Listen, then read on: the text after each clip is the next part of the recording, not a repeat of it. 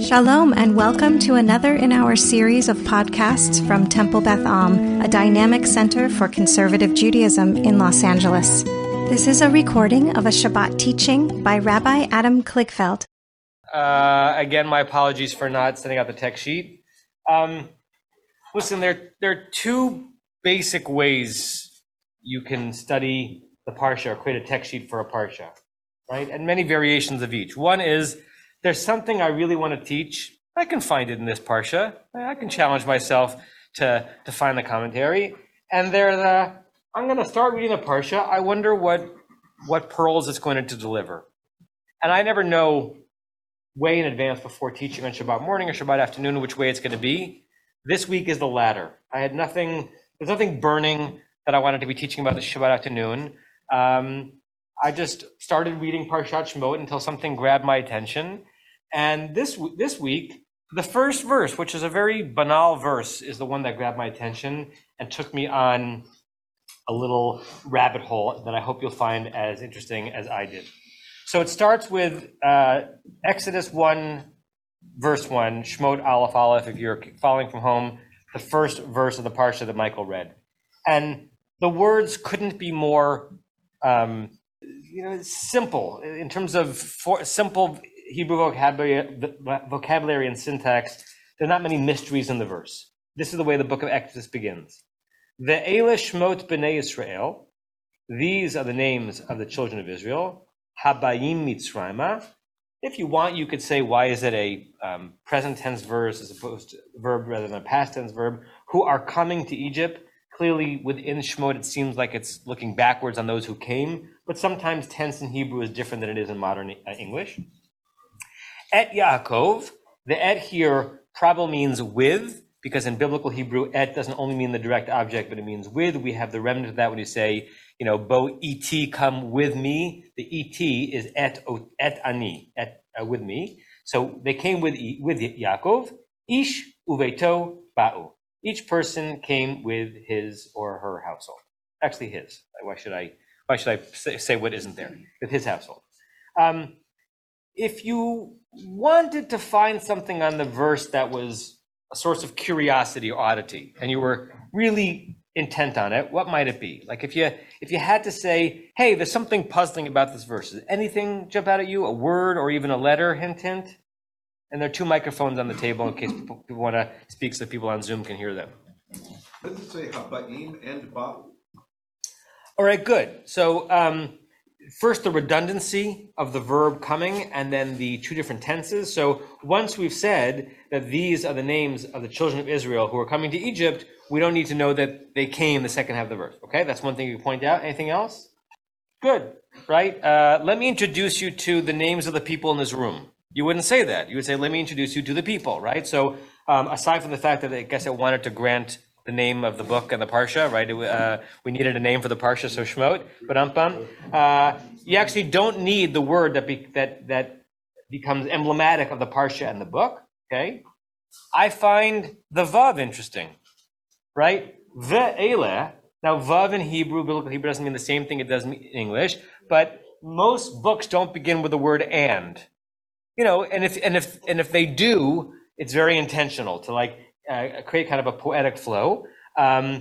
This is probably the way of resolving that question is that it's just a natural continuation. We think of there being a huge break at the end of Parshat Vayechi and the beginning of the book of Shemot, and this is the Torah's way of saying that the story continues.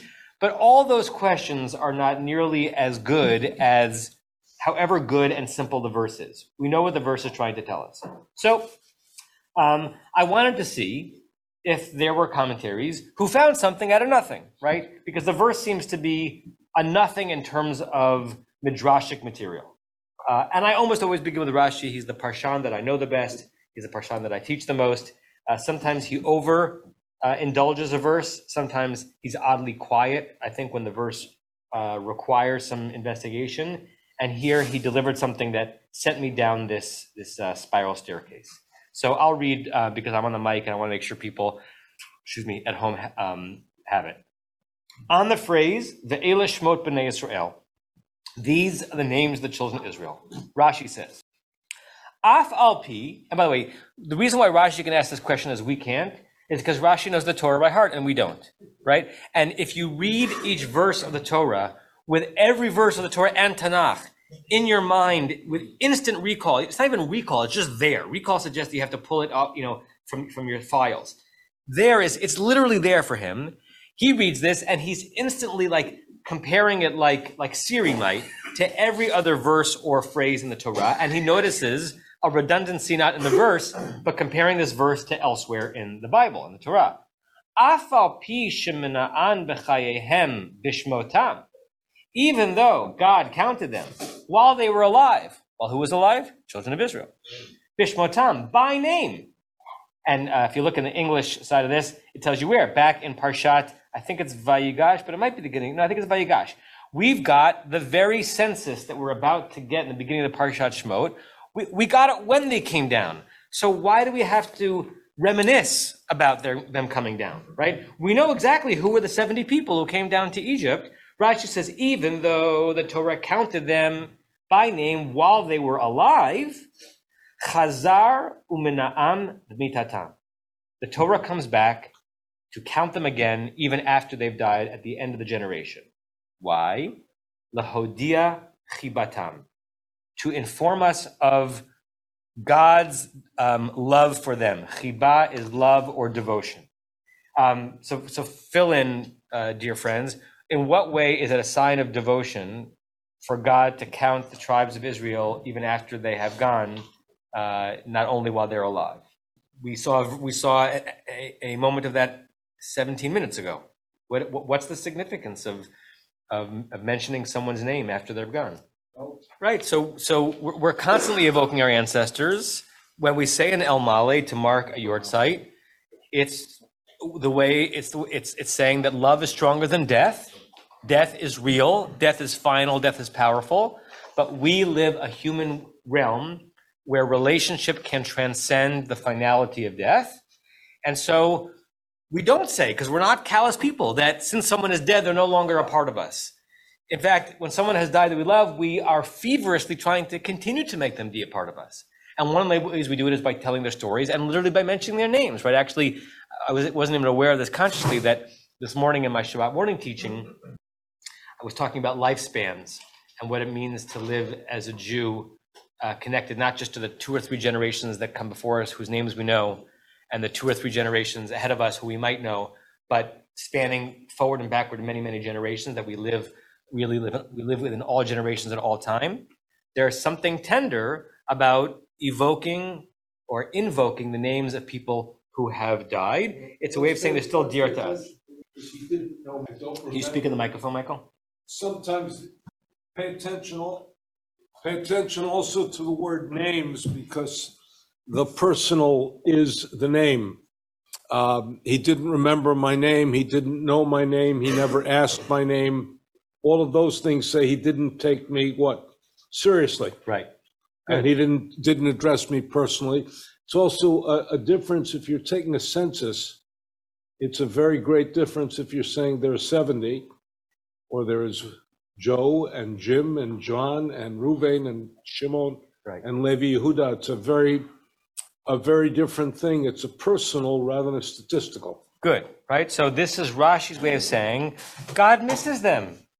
God misses these people and wants us to remember them the way God remembers them, as it were, because every one of those who have lived and have departed is dear to God. Rashi continues, Shenimshalu lekochavim, that the children of Israel are compared to the stars. Shemotziam umachnisan b'mispar ubishmotam, that God brings them out. For the moment, forget what you actually know about astronomy and imagine an ancient theology of astronomy, which is that God brings out the stars, right? And God puts away the stars. By the way, sometimes if you're in a really cloudless night, it's hard to not imagine that God has something to do with it. One of the nights I was in Israel, I was in Machtesh Ramon, in the Machtesh crater, and we got lucky with a absolutely cloudless winter night. And what we could see, I took a picture of Orion with my iPhone, and it looked like it should be in a it was just Orion was that visible. and we were there with a really, funky Israeli tour guide who had set up telescopes. And the first time in my life, I looked into a telescope and I saw Saturn's rings, like someone had drawn them. I felt like I was looking at a mirage, but it was just sitting right there, right? So you can imagine why the ancients, without their telescopes, could have pictured a god acting in history, placing them there, and then removing them. That when God brings the stars out, and when God puts them back home, God does it by counting them and by their names. Now, there's something very significant here about Rashi saying motzi machnis, and I'm kind of giving away the punchline a little bit. That think about kind of graphing, calling them by their names while they're alive, the people, with calling the stars by their names while they're being placed into the sky to light up the sky, versus calling them by their names when they have passed, compared to calling them by their names even when the night is over and, quote unquote, the stars are no longer needed. We'll get to that at the end of the text sheet, but I think that what Rashi is saying here is that God isn't just relating to each of them individually in the moment that we see them and observe them and see their beauty, but even when they're going into obsolescence, temporary daytime obsolescence, God calls them by the names. Shne'emar, as we have in the 40th chapter of Isaiah, describing God, Hamotzi b'mispar tzva'am, God brings out all of God's hosts of stars, b'mispar, by enumerating them, lechulam b'shem yikra. All of them, God gives a name, right? The ancients gave each star a name, we give stars a name, God was the original name giver of the stars. Okay, so since Rashi quoted that verse from Isaiah, I wanted to look closer at the verse in Isaiah and a parallel verse somewhere else in the Tanakh, and then some commentary on that parallel verse. So the verse he's quoting from Isaiah, if you're following from home and you have a full Bible, full Tanakh, open up the 40th chapter of Isaiah, verse 26. And Isaiah says the following: Se'um arom, look up into the heights. Einechem, lift your eyes up to the heights. Kind of a version of Esa Einai, but in a command. Lift your eyes up to the heights. Ura'u, and consider, look, take in, mi vara'ela, who could possibly have been the one to create all of them? Hamotzi the mispar tzva'am, the one who brings them out, the host of stars by number. Lechulam b'shem yikra, for all of them, God gives a name. Meirov onim va'amitz koach, because of the abundant strength and the vast power. Ish lo ne'adar, the word ish here, which normally means man, is referring to the stars. Not one man, as it were, of the stars, not one of the soldiers of God's celestial army fails to come when God beckons them. Right? So this is an image, again, an ancient theology of astronomy, that the nighttime comes, and God, it's a blank black canvas, and God calls each of the stars out by name, and when God calls them, they appear. And because of God's greatness, not one of them fails to appear. Right? So Isaiah is ascribing to God the celestial responsibility for laying out the evening sky. There's a parallel verse that is actually one of my favorite verses in all of Tefillah. This is in Pesukei Zimra. If you're a daily davener or a Shabbat davener, you actually confront this verse all the time, but you may not know that you do because it's never said out loud. It's in one of the chapters of Pesukei Zimra. In fact, I remember a somewhat humbling moment when I started to come to learn about and love this verse. I was at a rabbinic conference.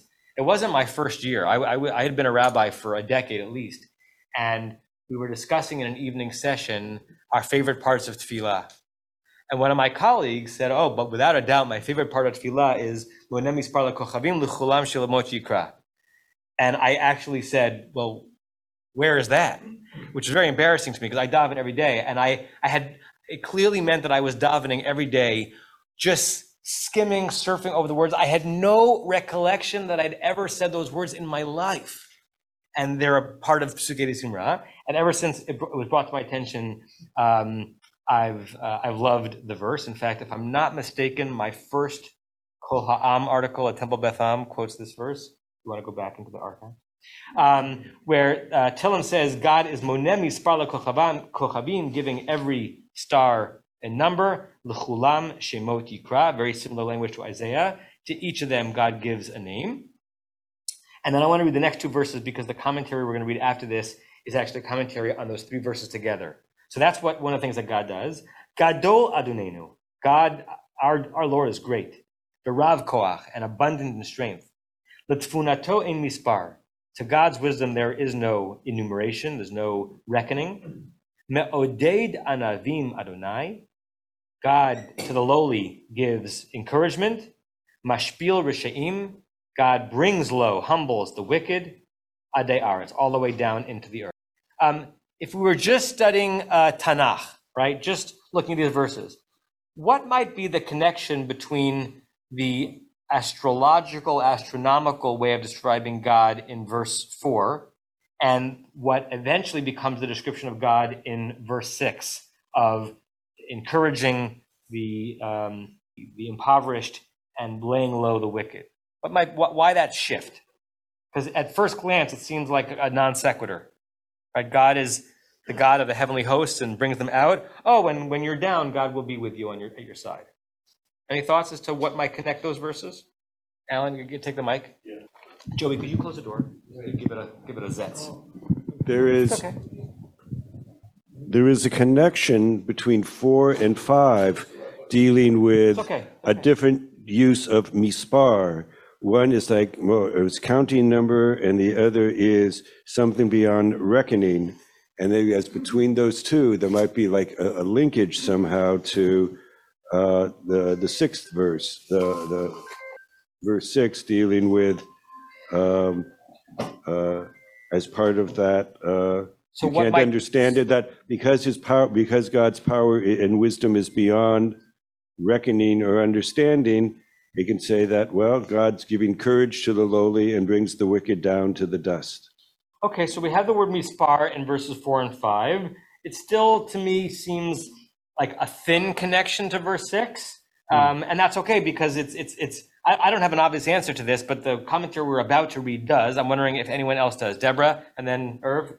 Alan, can you bring the microphone over? Deborah. It seems like Lahavdil, but to borrow an image from our host culture here, you know how Santa has this list with supposedly every child in the world on it, who's naughty, who's nice. It seems like don't worry if you're down and bad people are bothering you, because God has enough power and enough time and bring out all the stars every night one by one and put them away, and don't feel small. Don't feel like a little lost point, because there's plenty of power and for you too. That's lovely. That comment's going to be like a second cousin to what we're about to read. What you're saying is the connection between describing God as in charge of the celestial hosts is the God upon whom I ask you to rely is the God that is so powerful that even if God can control that, God can control you, or it can help you, right? This is a God of grandness and of grandeur. Irv? Yeah, I think Alan speaks to the connection. And as Bill Clinton said, the rich don't need a government, just like the people who need God are the poor and and to get rid of the wicked. And we could use them right now. And the God that we're praying to be involved in that is the God that is the God of things well beyond our reckoning. So certainly God is capable of working down here. By the way, you can flip that theology also, right? If God is in charge of the heavenly hosts, does God really care that you're in a bad mood today, right? Like the problem with that theology, the interesting of it is that it also turns in on itself, right? To quote Micha Goodman, who says that there should be logically an inverse relationship between your sense of the grandeur of God and your sense of God's interest in any individual thing that you do, right? Whereas normally in the Orthodox and ultra-Orthodox world, it's not an inverse relationship, it's a direct relationship. Because my theology is so great, that's why this halachic act means so much. Micha Goodman would say the opposite, right? And the greater your sense of the God concept is, the smaller any individual religious act must be, because how could a God who is that care about this pixel, right? So if this were a raw theology class, we go deeper into that. I want to read to you the commentary of the Malbim, a 19th century Ukrainian sage, Rabbi Meir Leibush ben Yechiel Michal Wisser. It's a great name. He, by the way, was a frum astrologist, meaning he's known in his writings to spend a lot of time on the zodiac and on our relationship to the sky. And what he keeps on doing in many of his commentaries is try to draw a distinction between the way they view those signs in the sky and we see that they're there.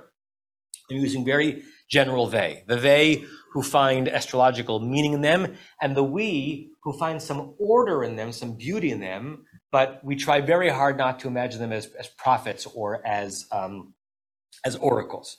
Okay, so this is the Malbim on the verse from Tehillim, and just to remind you the flow, we got to that verse from Tehillim from the verse in Isaiah, and we got to the verse in Isaiah because that's what Rashi brought to describe God's relationship to the names of the Israelites coming down. This is what the Malbim says. This Malbim itself could take an hour. We're going to do it in 3 minutes. Neged ma shehanhagat akum. Akum is a acronym for Ovdei Kochavim Umazalot, which means those who worship stars and astrological signs. It's a way of referring to idolaters in general, but here it's actually very particular. Those who find meaning and prophecy in the stars, as opposed to the way that Akum relates to these things. Al Yedei Marechat HaKochavim, with respect to their understanding of the zodiac system, the Sidrei HaTeva, and the order of nature, V'hamazalot, and the again, the zodiac signs. Mazal here doesn't mean luck, it means referring to the signs in the sky. 1 second. Constellations. Correct, constellations. Omer, what I say is, Shebahan Hagat HaTeva, in the way that the natural world works, Lo nir'eh kol kach koach Hashem, God's power is not as apparent, the izuzo and God's strength, the chokhmato and God's wisdom, kemo as it is, b'hanhaga hahashkachayat habechira'it. I'm not sure exactly how he's forming those words because I know what he means, but it's a strange Hebrew formulation. But he's saying however much like beauty and regalness you can see in the array of stars in the sky, that does not express God's wisdom and God's power and God's might nearly as much as the way in which God operates directly in our lives with hashgacha pratit, the personal supervision that God has over our lives, interwoven with free will, bechiri'it, the free will way in which we live our lives, right? So if you want to be amazed, don't look up to be amazed is what he's saying. You can look up to find beauty, and there's some structure up there. But you want to understand God in somehow figuring out that you have the will to decide what to do at every single moment, and still God is in charge. That's amazing. That says something about our Lord, right? Unlike the Akum, who find God's greatest power, or the God's greatest power, up in the sky. Ki el hakochavim hu monem mispar. This is now him quoting the verse. Because yes, it is true, to these stars, God counts each number. Ve'iyashar lohosif u'ligrom mina misparam. And because God counts them, it's a divine number, right? Astronomers obviously would disagree with him. It's a fixed number. Who determined the number of stars? God. Right? And by the way, it's not like astronomers have really figured out a better answer to that. I mean, why are there the number of stars that there are? Right? We will all live and die without anyone giving us a tremendously satisfying answer to that. Right? So according to the Malbim, God decided. God is in control of the stars, not that the stars are in control of God. V'chein, and then he continues with the verse, L'chulam shemot yikra, God gives them their names. Kol echad yesh lo shem. Every one of those stars and constellations has a name, hamoreh al kocho ha'atzmi'i, on its individual strength. He's skating close to the notion that there is something up there that is powerful, that there is something to the constellations and to the zodiac, but he's going to say it's underneath God's supervision. It's not beyond God, it's of God. Zela hashpia chaim, you might believe it depending on which column in the newspaper you read about Sagittarius, this one influences life, the Zeh Osher, and this one influences wealth, the Zeh Chorban, this one influences destruction, the Avdon and loss, the Chadom, etc. The Imkain, Heim Ketsuvim. But because each of them, don't think that because each of them represents something powerful in the world, it means they are of great power. They're of limited power, because they're like the ancient idols that the ancient ones would worship. They are responsible at most for one small aspect of humanity. They are limited. Bein bekamut, in number, the misparam, the number, bein be'echut pulatam, and even in the quality of their work. So again, he's nodding to the fact that maybe it is possible to think of those constellations up there as saying something about life, but they're limited. Aval bazed, but with all that, he now starts commenting on the next verses in Tehillim, which we read before. Gadol Adonenu, but our Lord is greater even than that. Mitzad shehu Adonenu, from the perspective that God is our God, umashgiach aleinu, and supervises us, b'hashgacha pretit, with personal supervision, hashgacha pratis, right? Providence, right? Shalo al yedei hamarecha, that has nothing to do with the array and the system of astrology. Uvazeh, and with that, now again he's quoting the verse. All the words in bold here, I know you can't see the bold on Zoom, are the direct quotes from the verse from the previous page. And with that, God is Rav Koach, God has great power. Shemoreh al Rav Hayachole, which illuminates God's great ability. V'chein bazeh litfunato ein mispar, and because of that, God's wisdom has no reckoning. You can't possibly understand it. Ve'ein sof lachachmato, there's no end to God's wisdom. B'meshehum oded anavim. Now, this is the Malbim's connection of the astrology to the individual person. And in the way in which God finds a way to bring encouragement to the low, ubashpil rishaim, and who somehow finds a way to bring low those who are filled with hubris, al yedei hashgachato hapratit, in the way that God is individually involved with our lives. Set aside for the moment whether or not you agree with that, just lean into what the Malbim is saying. Hagam shelefi hamazal mitchayev she'ele yiyu anavim ushvelim ve'elu yarimu keren. Since according to astrology, you might say the stars think that this person is destined to be low and humble, and this person, I read it in last week's paper, is destined to have his glory raised. Yishaded et hama'aracha. The word yishaded here is very interesting, because shin dalad dalad can mean two things.